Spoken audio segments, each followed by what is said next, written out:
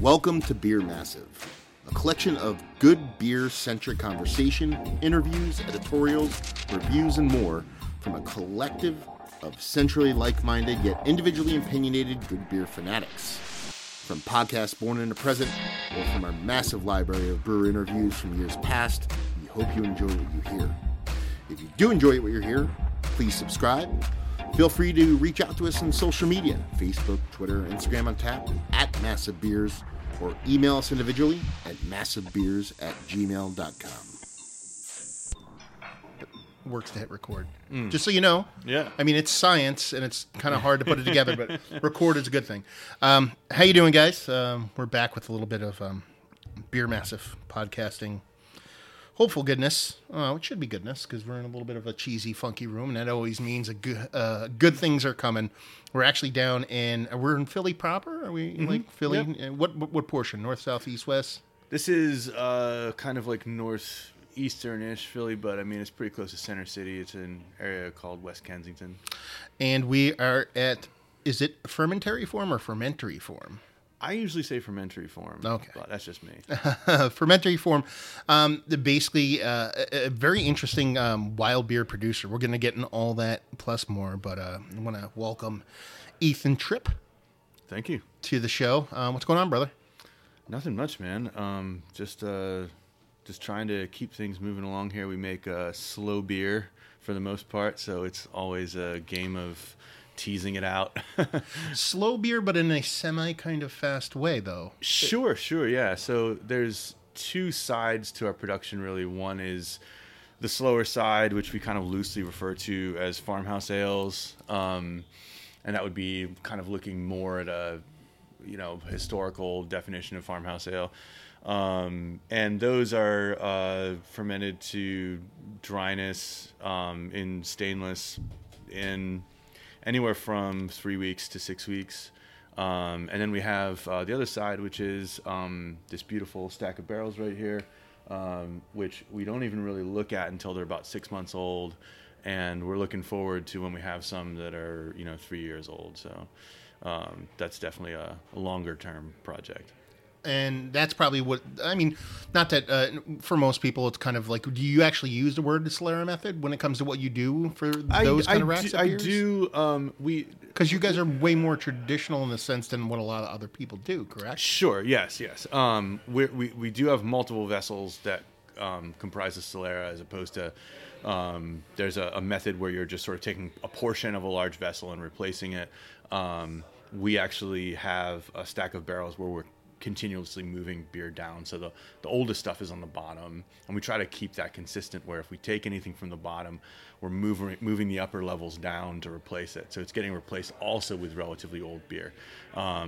We want to make sure that our sort of stock of age is in an area that's untainted by anything younger. We want it to get to that nice mature place.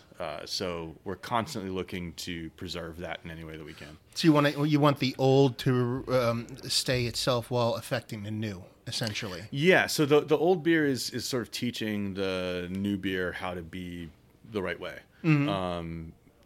I have a firm belief that a lot of what happens in these kind of long-aged wild beers happens in this interaction between wood and beer, so wood storing microbes, but also in our case, whatever old beer is still in the cask. Generally here, we're only taking at the max half of any given barrel, because we don't want to disturb the culture that's in there too much. If we have something good going there, we're going to put slightly younger beer in there to keep it trending in that nice way. And it's really interesting. The older beer does tend to win. When you mix them initially, it'll taste like a blend, and you taste it 3 or 6 months later. I don't know, maybe it's just my opinion, or I'm having some confirmation bias, but it seems like the old beer does a lot of teaching in that time. Well, it kind of makes sense. Do you know what I mean? Like if you think about beer as an organic thing, whether it be beer or humans or whatever, usually there's wisdom in age. Not that all old things are are smart. You know what I mean? There's a lot of dumb old shit out there. Do you know what I mean? But, Sure. It kind of makes sense in that aspect. Before we get too far ahead, Sure. because I think there might be a little bit of learning curve for all this when it comes to people out there listening. Because, you know, some people are, you know, kind of wild beer kind of centric junkies, but other people are a little bit more kind of basic. So let's roll it back a little bit. And how do you get to this point? Let's start from the beginning. You're in Philly. You're doing your thing. Was there a home brewing kind of thing going on? Because I don't even know if you would call yourself a brewer more than a kind of blender or... Yeah, I don't like the term brewer too much for myself. I feel like it's misleading, but to just kind of scroll back to the start, and I'll try to make this as Cliff Notesy as I can. But obviously, growing up in Philadelphia, big beer city, huge influence from Europe, specifically Belgium. When I first started going out and drinking beers in bars, the most exciting places to go and hang out were places that served European beer. That was the trend before there was so much focus on local and so much focus on national brands. And so me and the guys who started this place, we all cut our teeth on Belgian and German classics. And that was really what got me a taste for beer. I grew up different than probably a lot of people. I didn't have that phase of like stealing like Miller Lights or whatever out of my old man's fridge. I pretty much started out, with Yuengling, of course. Oh, you're in PA. That's kind of like the law. But quickly after that, yeah, getting into, you know, your anywhere from your like Eyinger, Doppelbock to one of my favorite beers of all time. Yeah, to your Le Chouffe and, you know, Malheur and whatever else you want to go to. And then grew an interest in beer really quickly. Had a friend at a job. My background's in graphic design, and he knew I was into beer. Laid the complete joy of homebrewing on me. I had no idea you could do this stuff in your house. I took to it pretty much like, you know, something flammable on fire. I don't know, but got really into it really quick. Did you buy the Mr. Beer kit? No, but actually started with one. Okay. I found one. I forget how, but it was, you know, really low barrier to entry. So I'm like, okay, well, I have this vessel now. It supposedly makes beer. So I built the smallest. I didn't want to like do extract because I Googled around enough to like. It just was clear to me. Everyone was saying, "Oh, you know, the all grain's better." So I built the tiniest all grain system of all time. It made 2.5 gallons of like a 5% beer. Nice. It was a terrible idea. And after doing a couple beers on that, and doing the kind of drinking we were doing out in the city, sours being a big thing, or starting to get into like a lot of this wild stuff with sort of Petrus and. You know, we were getting Russian River stuff. That seemed to be a big trend. And we were all sort of really getting into that stuff and discovering this whole wild side. That just kind of captivated my imagination. And I think I was only like 2 or 3 regular beers in before I was like, I want to start a barrel thing of some kind. Like, I want to make, this stuff is so fascinating. Like, I want to make this. I took my first steps. Now I want to run a marathon. Exactly. Yeah. So I went out and bought my first barrel and started a Solera. This is going on 10 years ago. Okay. And that was the first of many. And that one's actually still in my basement and still producing some pretty damn fine beer. Wait a minute.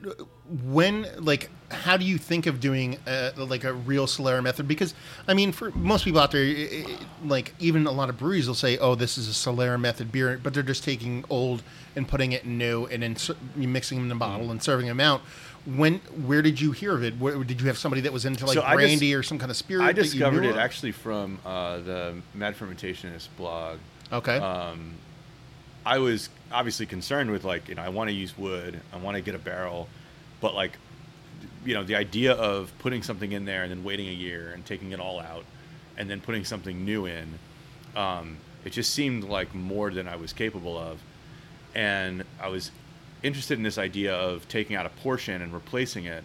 And when I found his blog post on it, I was like, oh, you know, like, I could do that. Like I had access to a 15-gallon bourbon barrel, and I'm like, well, like it's not good for like lambic or something like that, but I bet a bourbon aged Flanders would be great. So I spent a weekend brewing and filling that thing, and I did a 5-gallon pull from it every 6 months for about 8 years. Jeez. I changed some things to the recipe over time. My hopping rates probably were lower than they should have been. So it got like a bit too acidic. It never went acidic, but it was very, very tart. A lot of lacto. But it continued to produce really great beer for me, and I modified the way I worked with it over time to incorporate more blending. Because we were taking beer out and packaging it and then replacing with fresh, it was fermented with like SO5. We do like a batch and ferment it with SO5 and then put it in there. But I started actually blending the replacement batch with stuff out of the barrel at a certain point, and then letting that mature on its own, and then packaging that. So we did some playing around with the format, but it was this loose kind of like single vessel Solera thing, and we just sort of played with different ways of doing it. Now you're doing that. That's, you said, just about 10 years ago, and then you're moving forward several years, just kind of tweaking that. Well, we started a bunch more Solera. So that one started a full 60-gallon one that was supposed to be a more lambic style beer, but we weren't using aged hops at the time. We were following more of an American sort of sour beer thing, and that ran for a long time and made a lot of great stuff. But ultimately, it wasn't really what we were looking for. And I definitely got the bug of like being just really sort of obsessed with what lambic was and wanting to make something similar. And when we realized after a few years that wasn't ever going to get to that level of complexity, I started looking in other directions, and yada yada yada. I got like 6 of my friends together to buy 3 full-size wine barrels, put them in my partner Scott's basement, and then actually like get closer to some kind of process approximating lambic. The biggest thing for us being like the use of pretty much exclusively aged hops, and a lot of them. If you can look up and find like Jean Benoit's hopping rates from Cantillon, and most people don't believe them when they read them because of how much you have to use with the aged hops. There's so much, and it really does pay off if you do. The initial beer would be incredibly bitter, but it mellows beautifully over time, and that's where you get the complexity from. So we still do that. Actually, we still have those 3 barrels, and that became kind of a testing ground for this place. So initially, the idea with this place was, well, we've done this successfully in this basement with 3 barrels. We could probably grow that to many more, and we'd have more options. We could do better blending and whatever. So we started looking around for a place to essentially just do that. Somewhere along the way, I would say my interest grew. I had some sort of wild beers that were not long aged, that were just mixed fermentation, and they were packaged younger. I mean, some of them I've been drinking for a while, like Jolly Pumpkin was a huge influence. A lot of those beers are not aged for a terribly long time. They're just mixed fermentation. If you get fresh ones, sometimes they're only just a little bit tart, and they sort of grow in complexity over time. And I really liked that. So I figured, with a system like this, where you're talking about like the first beer doesn't come out for a year, we're going to have a hard time. So I started saying, well, I really like these kind of shorter mixed fermentation beers too. I should start playing around with that. So I started playing with like a bunch of the cultures we already had. We ended up, after a bunch of deviations, kind of going back to my original house culture that was in the original barrel. So like an original like 8-10 year culture that you're just like, okay, we're going to go. I ended up harvesting it from old bottles, like a bunch of old bottles, and building it back up because I didn't have it anymore. Yeah. But I tried a bunch of commercial stuff. I tried all kinds of things. And at the end of the day, a blend of some, because I needed some stronger, sack yeasts in there to do a strong primary fermentation for those kind of beers. Whereas like the lambic kind of stuff, you want it to suffer. So I got a couple sort of Saison farmhouse strains and a couple classic Belgian strains and blended them, and then added our mixed culture to that. And then that became the big mixed culture that does all the sort of farmhouse style beers that we do. So you settled in on that one kind of final culture, and now that's what you do for your quick turnaround. That's everything. Yeah. Okay. Yeah, that's everything. And then I experimented for a year at home, basically making like 2 5-gallon batches a week and bottling all of it in 750s, and it's all bottle conditioned, and just playing around with like attenuation recipes, bottle conditioning, yeast and sugar rates, deep diving, just getting the whole thing. Yeah. And once we settled on this place and we got in here, I was just about settled with the whole regimen. It kind of came together at the last minute. But was there a pressure? Did you know you were coming to here and you felt a pressure to get it to where you wanted it to be, or is it all organic? Is it No, there's absolutely pressure. I forget exactly when we signed on this place, but we were in way too early, and the place was really ragged, and we had a lot of work to do. So in between running back and forth here and dealing with contractors and a hellish landlord and all that kind of stuff, I was just constantly running beer at home. And I mean, sometimes I would just do loose extract recipes just so I'd have something to bottle condition, because it was bottle conditioning was the thing that was like, I have to nail that. Yeah. And I still feel like it's going to be like a lifelong learning process, Well, it should be. If it's not, if you kind of go, okay, it's perfect, and just stop. I mean, different beer densities behave differently. It's not just the numbers. Like, the numbers are a sort of starting point, but different beers just behave differently with the same kind of conditioning and the same amounts. And the same beer from time to time, everything's gonna be different. It's not like you can duplicate. You can try to duplicate. You can get as close as you want things to be, but there's always gonna be variance because of age and temperature and time and all those kind of things. And coming out of a barrel with a beer that's like 100% still versus something that's just finished fermenting is totally different.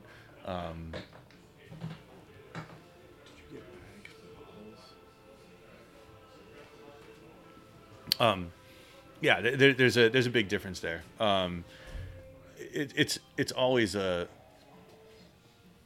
learning thing,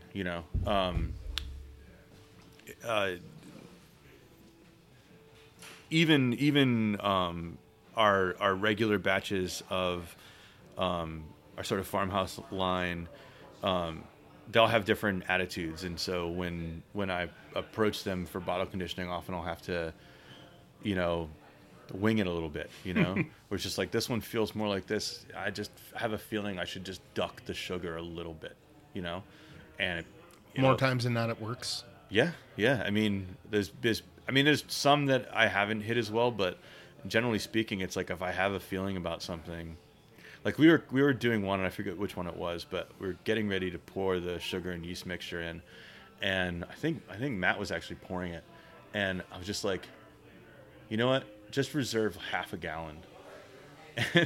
And he did, and I was nervous about it, but then the bottle came out perfect. So I was like, okay, I had the right inkling, like maybe that wouldn't have been too much, but I just felt like something was off, and I had to resolve it mentally. You just think this way when you do like this sort of thing over and over and over again. I mean, you kind of have to. There's a division, or not a division. There's a kind of a balance between, art and science when it comes to beer in general. You know what I mean? And I think these kind of beers definitely fall into the realm of a little bit more for art. It's still science, but there's a feel to it, and you just can't be as rigid. You just can't be as logical. I don't mind. Yeah, I mean, I don't mind you saying art more than science. That's fine to me. I mean, everything that we do here is pretty much organoleptic. Like, I take final gravity readings, but I don't take pHs. Everything, all the judgments are made by taste. We don't have any sophisticated equipment here. It's just this whole place is designed to do like essentially one thing, and to do it in the simplest way possible. And that's, I mean, a lot of the beers that you talked about when you're talking about being into Belgian beers and eventually getting into kind of more sour, funky beers from over in Europe. I mean, they didn't have refractometers when they started making these beers. You know, it's like you have to be able to do it. You should be able to do it in a way without having all these kind of tools. And they're fine to use to kind of double check yourself every now and then. Sure. But in order to live with them. Now, as far as the brewing portion of the show, did you did like homebrew from the get? Like, did you go anywhere and work on any bigger systems? Or no, I only ever really homebrewed. I think like, I don't know. I was like a somewhat nerdy homebrewer though. I mean, I did try. I always try to make things a little bit better every time, and you know, just look for anything that you could improve along the way. And so, I mean, I went for years without adjusting pH at all, and realized at some point that was a mistake. Like earlier on, I was very much like, you know, rustic, like let whatever happens. Oh, you know, my like temperature's off here. Who cares? Blinders on. It's romantic. Yeah, it was like all. Yeah, it was exactly. And you know, now we do have very specific targets that we're trying to hit. So and like at this point now, you're having wort brewed somewhere else, and you're bringing it in. So I go over to St. Benjamin. They're our brewing partner. Okay. And I go over there for all of the brews and basically help in any way I can. But their assistant brewer Josh does most of the batches, and essentially I'm just there if he has like some kind of process question.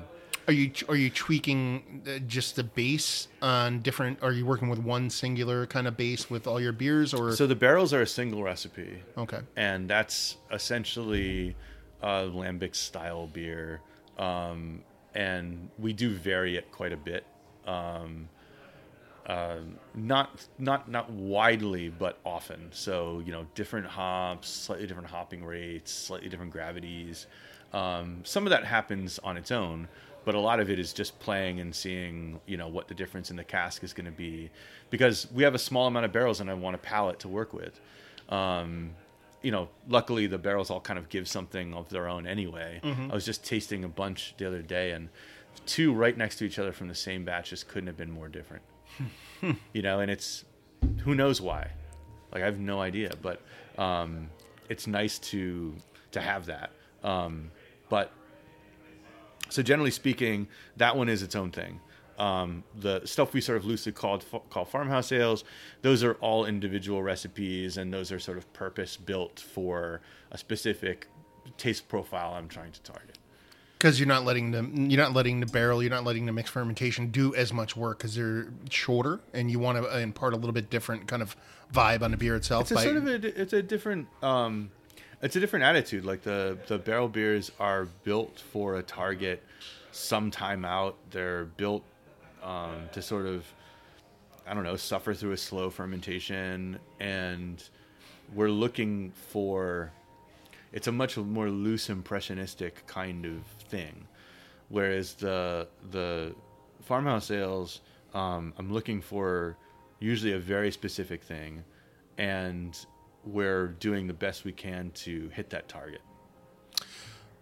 Now, from the culture side of things, has it all been calculated? Like what you've gotten from whether it be beers or from other sources, no kind of spontaneous or kind of wild cultures? Have you messed with that, or? There are some foraged elements in our culture, but I would say most of it consists of, well, the first thing that we used for souring ever was one of the blends from East Coast Yeast. Shout out to Al Buck, who does great work. But and that's still the thing we're using. That's the original one. But of course, throughout the years was added to that many different dregs from various bottles that we liked. One of the things that I used to love to do, I haven't done it much recently, but when we'd have bottle shares amongst our friend group, all these guys are all into like sour beers, and so there'd always be lots of stuff. And so I would make up something that we started to call the bug jar. which is just like a pint ball jar that I would have ready with sterile wort, about like, halfway full. And I'd bring that to the share, and whenever we had this is great. Yeah, it goes in there, right? And so at the end of the night, maybe there's 10 different beers in there, and that jar just goes home with whoever's gonna like brew the soonest. So it just like goes home with a different person. And like there's one of those that's out there that's still going, that's producing great beer. And I've brewed with a bunch of them, and it's always a fun thing to do. But a lot of that wound up getting folded back into our house mix culture. So you take this kind of mad scientist kind of mentality, and you decide to open this place. You said you kind of got into it a little bit too soon, but you sign the paper. You have to produce beer. When you're dealing on the beer's timeline, not your timeline, how do you balance that between like, oh, we have to pay for this place? Is it how do you sleep, or is it a matter of it's just it's going to come and you just wait it out and it'll eventually work itself out? Like, are you a stressor? Is it? Oh no, I mean, I definitely stress out about it. Yeah, sleep's an interesting thing. I get less of it these days for sure. But generally speaking, I mean, we didn't really take on any debt. We started with a definitive plan. There were delays. We were able to get some time out of the landlord because of delays he caused us. So we didn't have to pay as much as we thought we could have paid. But there was definitely like some periods of just taking money out of the savings and shoving it into this, what could be a money pit. What are you going to do? You've come as far as you've come. You have to see another day. And then once things got rolling here, I think we got very lucky in that word's gotten out quick and the reception's been great. And so now it's more of a thing of struggling to keep up. Let's talk about that. I mean, Philly, like you said, like I pretty much grew up in beer up in northeastern Pennsylvania, and like you got into beer through the Belgian door. That's kind of how I got into beer when I was younger. And we've always been lucky with the amount of kind of Belgian stuff and those kind of things. And Philly, I think, has been part and parcel of that for a while. But with the new beer culture and the way kind of people geek out over beer, it's a very kind of, pastry stout, hazy, hoppy thing that everybody geeks over. Nothing wrong with that. But how has Philly embraced you as this style of beer producer? It seems like it's something that people are graduating to, the baby palates that are people who are just getting into beer, starting to like the stuff more. Has it been like a slow burn, or is it kind of like people just jumped in and embraced you from the get?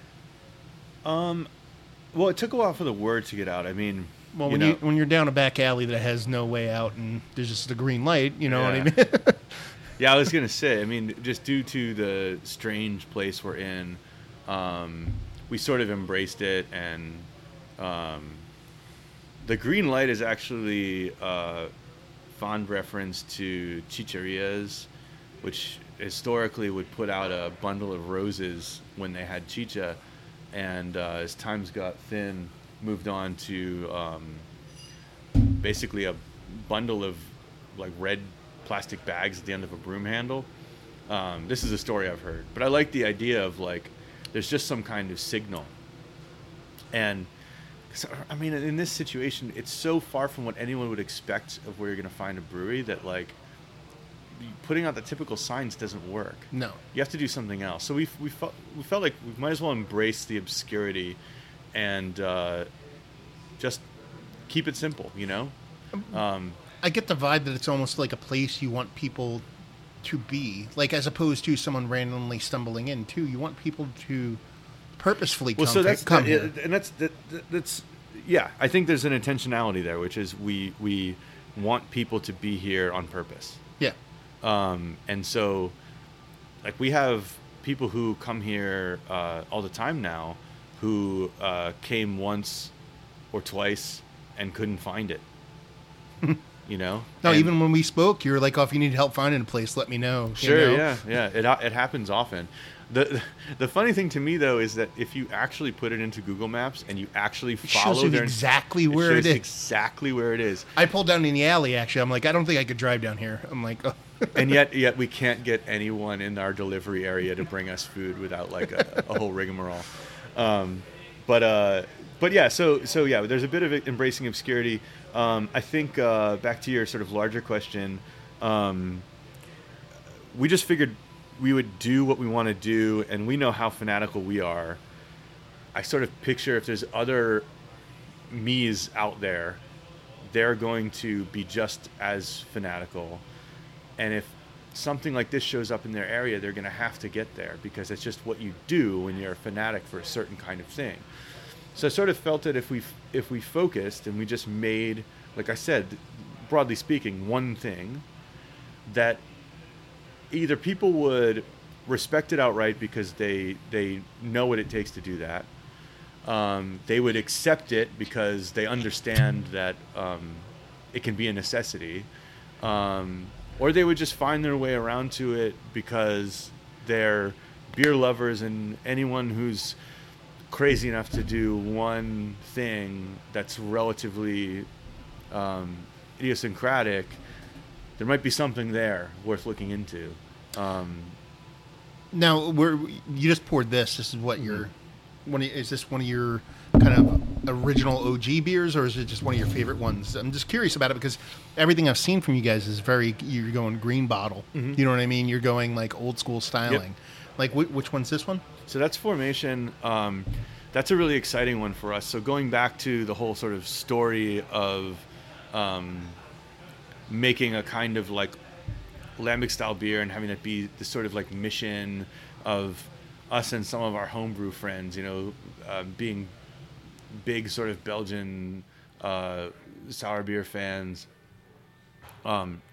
getting to the point where you can make something that at least approximates what you sort of idolize in those beers. It's been a thing with us for a long time. And so, like I said, this barrel stack here, that's all a lambic style beer that's brewed to be blended. And so this is the first blend that we did where we didn't add anything. There's no fruit. There's nothing. It's just bottle conditioned. It's straight out of the barrel. And we're really proud of it. I think especially the nose, if you're a goose fiend, it has a lot of the esters and phenolics that you'll be familiar with. And to us, it's a huge sort of step in the right direction. We feel like we're doing what we set out to do. I don't want to recreate lambic or lambic culture in the States. I was going to ask about that. How do you separate yourself from like the method traditionnel? But you know what I mean? Like trying to be your own thing. I mean, you can embrace tradition, but do your own thing. I mean, I think traditions are useful only in so much as they're actually useful. There are really bad old ideas. Mm-hmm. We kind of started off with that. Yeah, we did. They're really bad old ideas, and I'm not going to proselytize about which ones they are. Yeah. But you can go in that way to have those words to say, and that's fine. I have a lot of respect for some of the people who are trying to be very traditional in the States, and some of them make very, very wonderful products. That's just not me.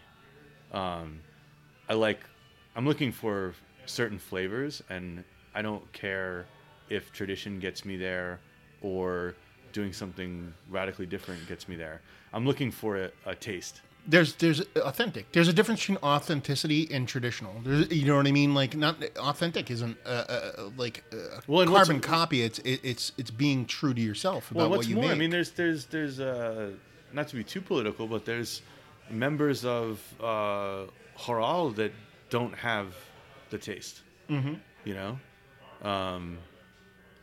It's, again, that's very, very political, but and just because they're old and live somewhere, they're allowed to be who they are. Yeah, they can say it's lambic, and that's fine. by even saying this, it sounds like I care a lot. I really don't care that much. It's just like there's so much emphasis on certain words, and I just I want to stay out of it. Like I don't care about words. I care about taste. That's really it. Makes sense to me, man.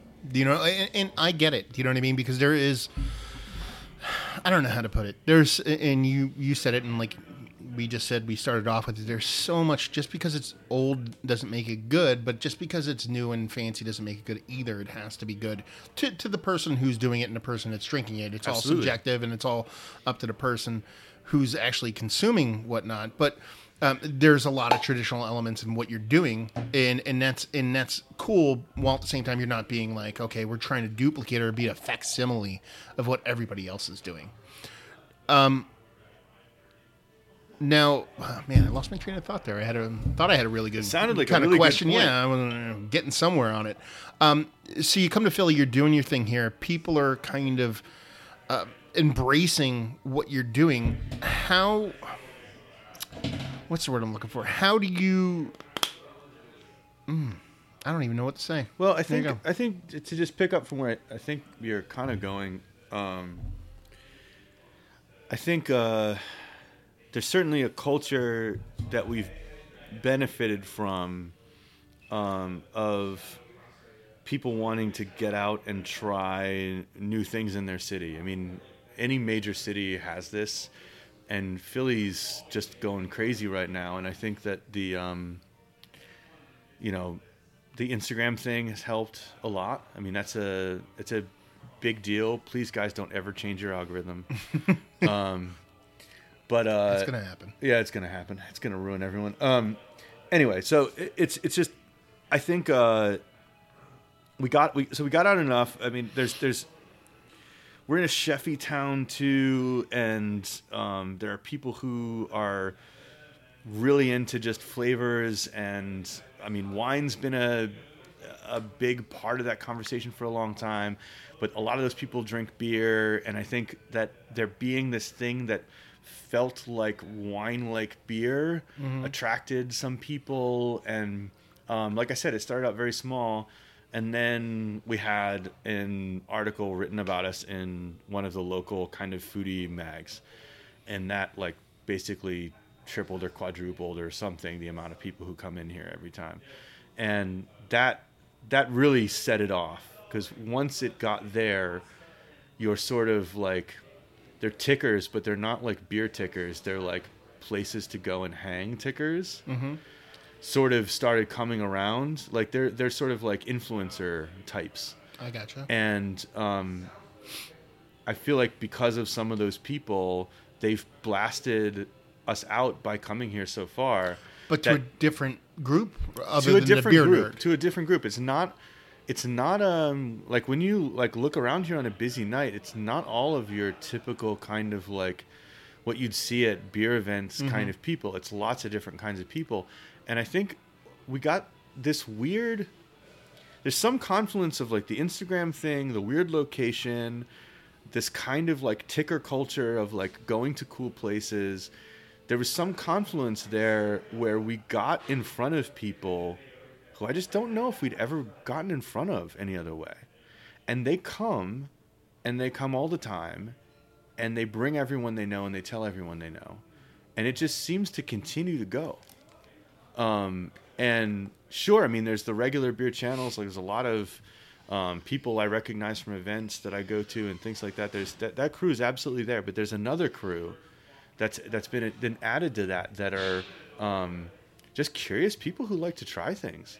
That's a good group of people to be around. To be Yeah, no, they're perfectly honest with you. fantastic. I mean, I love it because they don't come with any of the beer baggage. It's what you're talking about. You just want to make things taste good, and these people are looking for things to taste good. Really, So that's all they're doing. that's They all don't they're know looking- any. Like, some of these people come here, they know nothing. They're stripping all the pomp off, and All of the history that you like, if you knew some of the cues we're putting out, we're obviously putting out style cues here. Mm-hmm.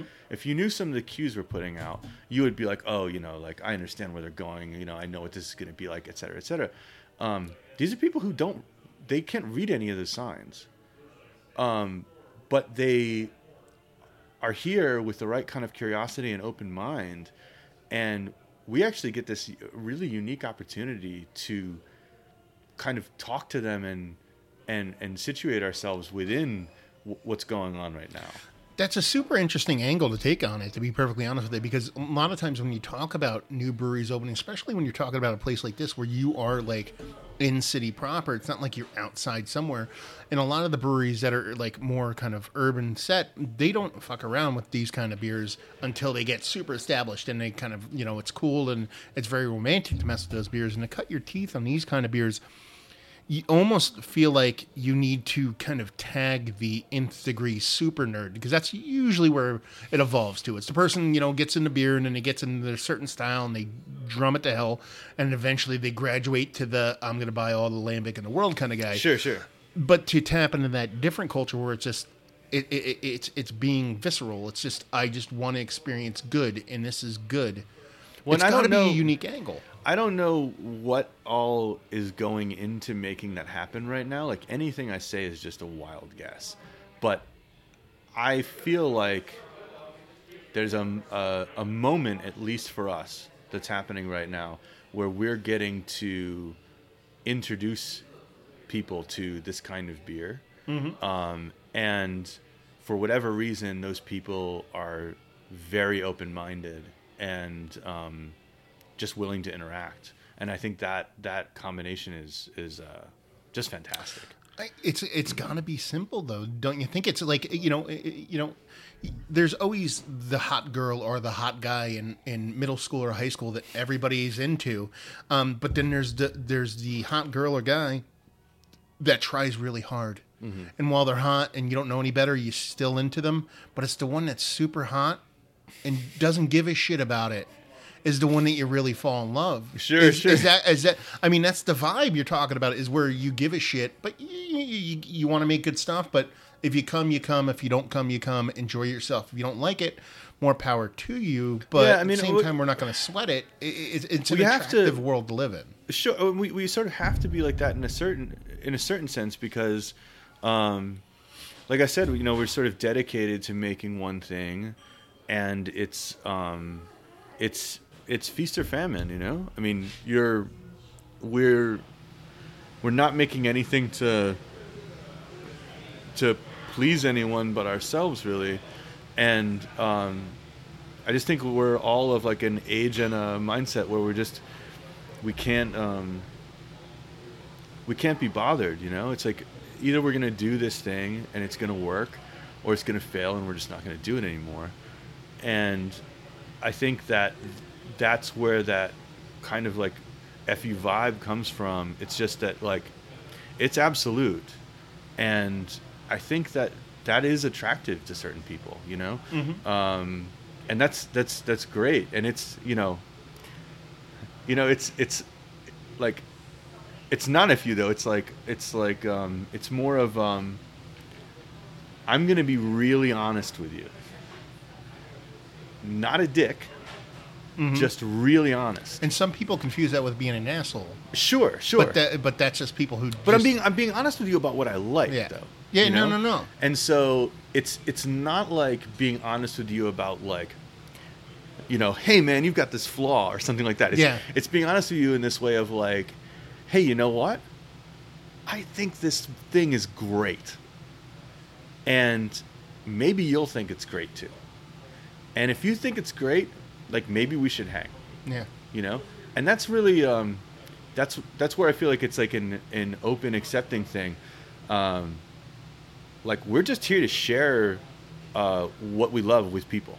And that's really that's what this tiny little tasting area in here is about sharing. I mean, that's you know, it's not while it is a tiny space and whatever, like, there's a reason why there's no TV. There's a reason why there's communal games and stuff available. Mm-hmm. I'm going to bring some of my beer books for home and things like that. Like, I want it to feel like someone's living room where you're coming, and it's not just like you're going to some establishment and having a beer. But you're coming to some place and you're having an experience with people who are open-minded and they want to share what they love with you.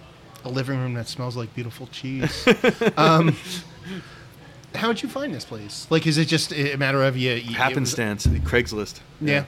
Yeah. Just picked it and said, "Here we are." It took some There's serious. there's no tie to the area, no lineage to this specific. No. I mean, it's literally just that Fishtown, Kensington, has a big history with factories.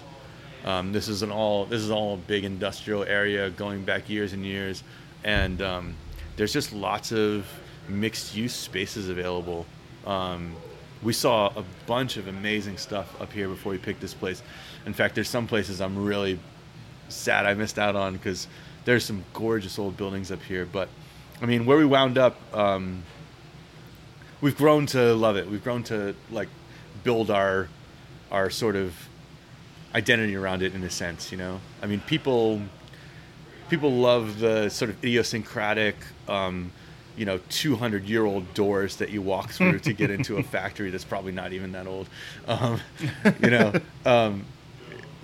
We've embraced it, is what I'm saying, and we've built around it, and I think it works for us. Unfortunately, it's 1,400 square feet, so it's not a lot of room to make beer in.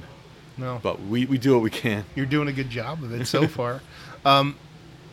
I'm always been curious. What's it like for a relatively small scale operation like yourself? What's it like trying to source aged hops and the hops that you want like that? Oh, it's incredibly easy, actually. I would think so, because everybody's just So the first hit I got was through a major hop seller, and the person on the phone who was trying to help me with my problem, as I appeared to have one, she thought that I was actually complaining about receiving. It was like, wait, you want these? It was kind of like no, that? She thought I was complaining about a bad product.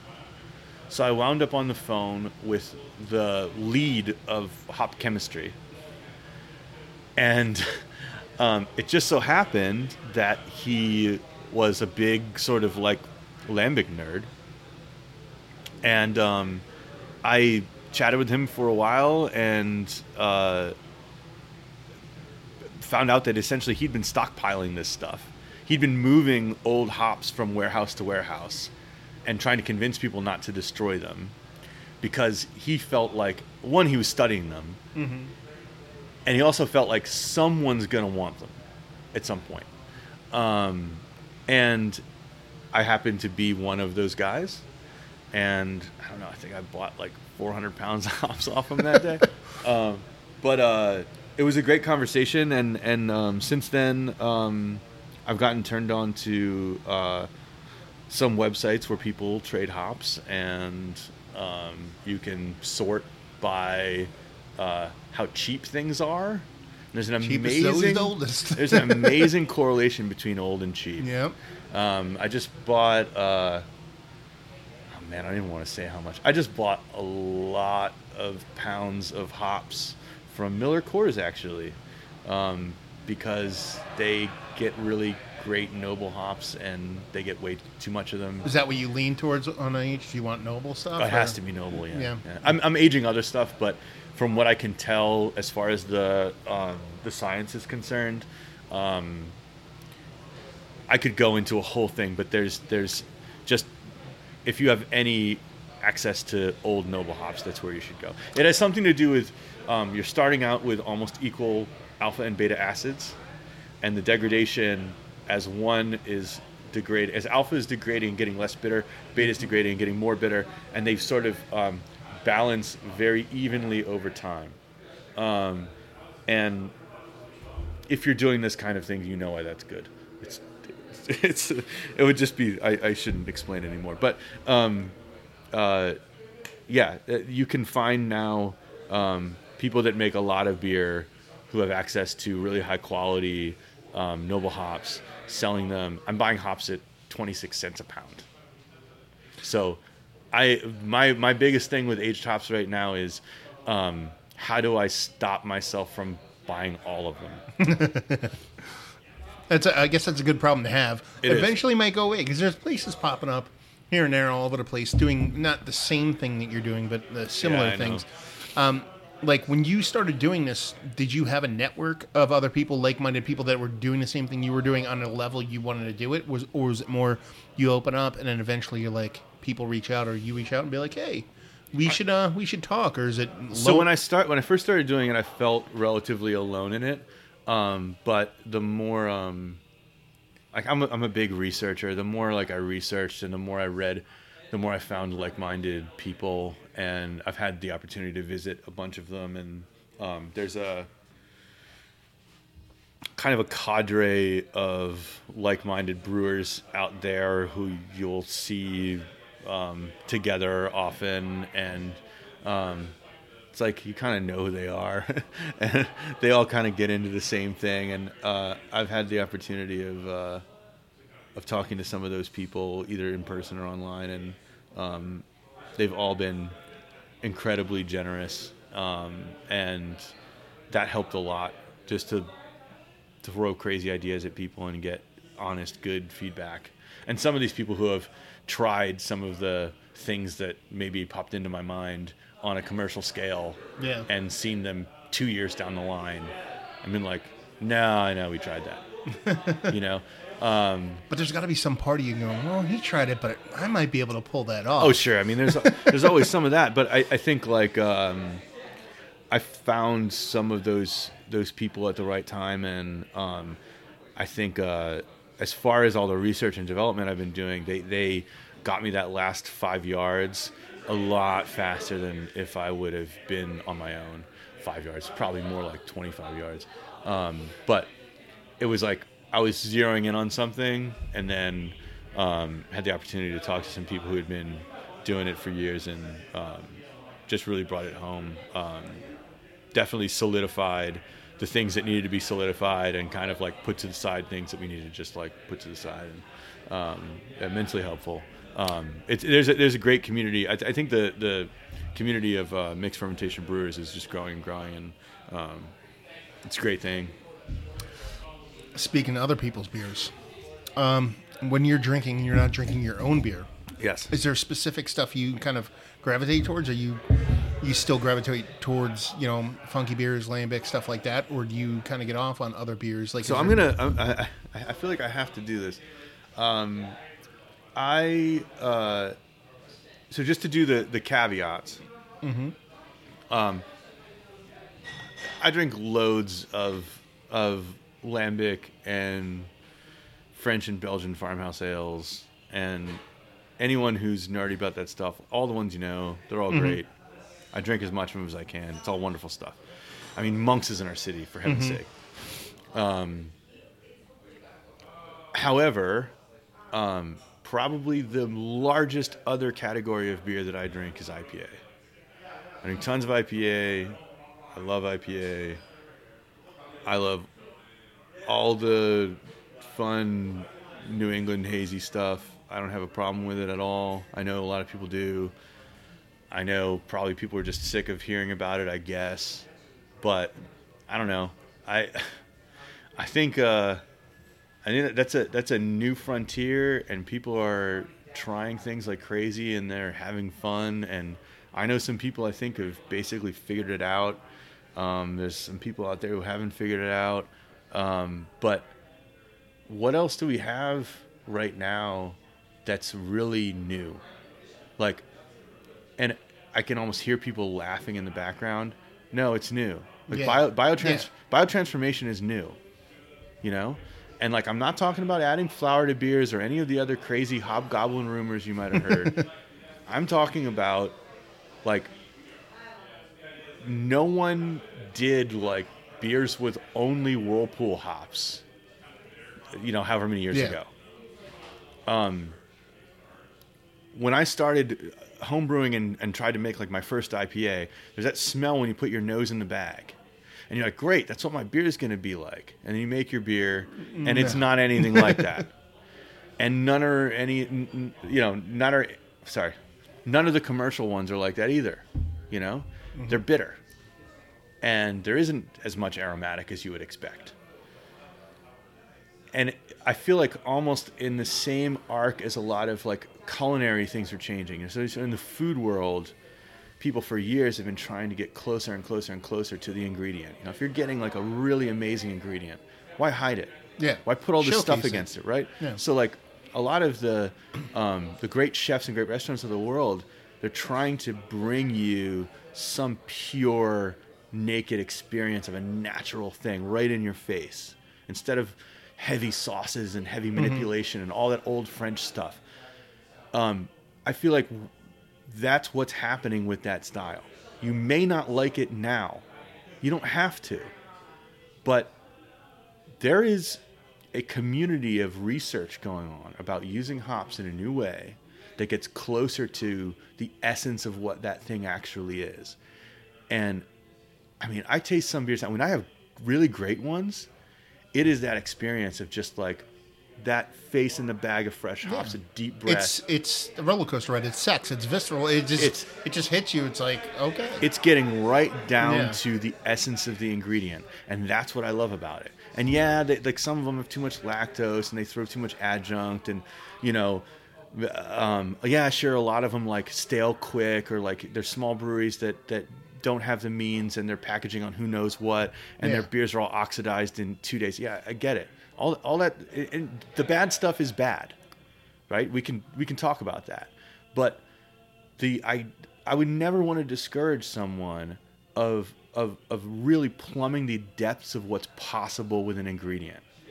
Yeah. Like, so exploration is one of the most important things. So I'm loving it. Yeah. I'm loving it, and it's not that I love every single one I have, but I love that people are out there, putting it on the line to get close to something that's truly an experience of that ingredient. Like, that's great, No, that's awesome, dude. You know what I mean? A lot of people poo-poo on it just for the sake of it. It's easy to poo-poo on. You know what I mean? It's if something's popular and that's what everybody loves, there's always going to be a big, huge section of people who just want to shit on things for the sake of being in that wrong kind of asshole instead of being the truthful kind of asshole. And I totally understand it. It's like, I mean, I even joke about it sometimes. Like, it's a whole thing. It's like you post a beer on Instagram that looks like orange juice. Everyone's going to like it. Yeah, it's fine. It's funny. Yeah. But, there is something going on, and all the stuff people try to use to knock it down with, it's like, it cracks me up. It's like, like short shelf life. It's like, yeah, let's talk about like traditional English cask ale. Yeah, let's talk about shelf life. Yeah. Right? It's like, come on. It's those things are, shelf life is a great concern, especially if you're a giant brewery. But we're talking about taste. Mm-hmm. And we don't have to have the package problem solved to talk about taste. Like, but there's also the flip side of that, where some people just live on the outside, the core of it, like the packaging side of things, where they're of how it looks and how it's dated. If it's 2 weeks old, it's still good, but some people think it's not good just because it's 2 weeks old. So there's both sides of the spectrum, where it's like some beers do drop off quick. No, absolutely. But then there's some people who are just obsessed with freshness and obsessed with the look and obsessed with all that kind of stuff. But I guess they're not the people that we're talking about. You know what I mean? It's not that there's not problems. Again, like I said, like there are loads of problems with the haze craze. Yeah. There is. But like, there's also loads of really, really wonderful drinking experiences. Mm-hmm. I just think like going back to being open-minded, you're like, hey, you know what? I'm not going to assume that everyone who's doing this is just trying to grab a buck. Yeah. Like, I'm going to actually assume the best in people and say, like, maybe people are excited, Maybe they tasted something that blew their mind, and they're trying to figure out how to get back there. And maybe we should just let them. Speak to that. What excites you moving forward? Is there something that you think, a direction your beer is going to take, or the direction that what you do, the style of beer you do, or something even outside of that you're excited for? Or is it just a matter of keeping your head down, doing what you're doing, and just making good beer? In beer in general, or like in what we're doing? Either. Anything. So I'm really excited about the growth of mixed fermentation beer. I'm excited about mixed fermentation beer coming back. And when I say that, I don't actually mean lambic style beer or method traditional. I'm actually probably more excited about the sort of shorter turnaround mixed fermentation farmhouse ale kind of stuff. There's a lot of newer, younger breweries who are they're starting out with that stuff, and there's just a huge potential for just getting back to the way beer was made for a long time, where people kept house mix culture and they really, really learned how it worked. And it was almost like, I mean, not a lot of breweries have their own strain anymore. It's like everyone uses, your Chico and the same lager yeast or whatever. This is, I'm talking about people putting together a bunch of stuff that they love, learning how to use it, and then keeping that same culture for 10 years, 20 years, whatever, to the point where it like becomes its own thing. Like a new school terroir, not in the sense of where they live, but how they've let it evolve, but a and what they've done with it. Of yeast and bacteria that grows and changes over time. And we get to all go on that ride with them. I mean, we could wind up with new strains out of that. I mean, we've been all using the same strains forever. Like, there's stuff going on right now where if everyone sticks to their guns and keeps repitching the same mixed culture, it's going to mutate and it's going to acclimate to their environment, and then you're really going to have something almost like terroir. And that's what I was going to say. It's almost like a mixture of terroir and what happened with the hop culture, where all these kind of new hops are coming to the front, and there's all these, the way the hops show themselves nowadays is infinitely different than it was 8 years ago. Sure, you know what I mean? Just from the way they've kind of grown hops, the way they've grown weed, with just kind of just crossbreeding and doing all that kind of stuff. Is that where you kind of see something going, like yeast being a thing that becomes more? I think yeast is getting way more important. I think it's a great thing. Yeast was sort of taken for granted, I think, for far too long, and I think that biodiversity is becoming very important right now, just as a trend, and I think it's a wonderful thing because it means more variety for everyone. And it means that we're going to learn a lot more that we lost about the way yeast and bacteria interact. We don't have great scientific literature about what was going on in even the 1700s. So for us to all go and say hey, we're gonna go out there and stick our necks out and do these mixed fermentation things. At some point, someone's going to start looking, and I know some are, at what's actually going on. And I think we're going to learn more about the symbiosis of these cultures and how they interact and how they can be manipulated with different substrates. And I think it's very exciting. This is almost pornographic, man. We're gonna have to put you're gonna have to put an XXX on this. Make sure no youngins stumble upon it. Does any of your beer leave here, besides bottles? Leave here meaning what? Like sixtels, kegs, anything like that. Leave. Yeah. So we occasionally send kegs out when we can. We unfortunately make very little of them, and there is somewhat of a local demand. But the tasting room has been relatively busy recently, and I can't send a lot out. So we do make a lot of bottles, though, and the bottles probably get a lot further in the world than the draft does. So we do have a couple places around town that we are sending bottles somewhat regularly. Bottle Bar East on Frankfurt Avenue, Local 44 Bottle Shop at 44th and Spruce, and Bella Vista Beverage in South Philly. Okay. And how do people find you? As far as what do you do? Is you just strictly Instagram? What do you do? Yeah, so the best way to check us out is probably Instagram. Everything from Instagram gets republished to Facebook, so we're there too. But you'll respond more on Instagram. Yeah. So actually, I'd say response rate is probably better on Facebook. Instagram's way of managing messages isn't great. Okay. Comments are a great way. DMs kind of stink. But also, we do have a website. It's updated relatively frequently, and there's a direct email link on there. And as far as the open and close thing, is it just when the beer's ready you open? When you have it, you're open, or is it? We're open when our schedules permit. Okay. Yeah. It's Saturdays 2 to 8 are always. But weekday schedule, we can really only muster 1 day a week. We don't have enough beer to do more than that. And I move it around to just try to make sure my friends can get here, really. I love it, dude. I'm not going to lie. I love it. You know what I mean? Yeah, well, dude, I appreciate the conversation, man. Yeah, man, it's pretty been fun. fucking awesome. Yeah. Yeah, we're going to come back because I think there's a bit more deep dive and we get a little bit more nerdy and kind of maybe I'll come down and make sure that we're a little bit sauced before we do the next one. And I would so love shit, that. So shit gets what do the kids call it? Real? Lit? Lit? Fire or something like that? Fire? I don't know. Yeah, something like that. The reels. There's an emoji in there somewhere. Yeah, somewhere. And there's 19 emojis with some kind of weird condom challenge. I don't know. Anyway. So yeah,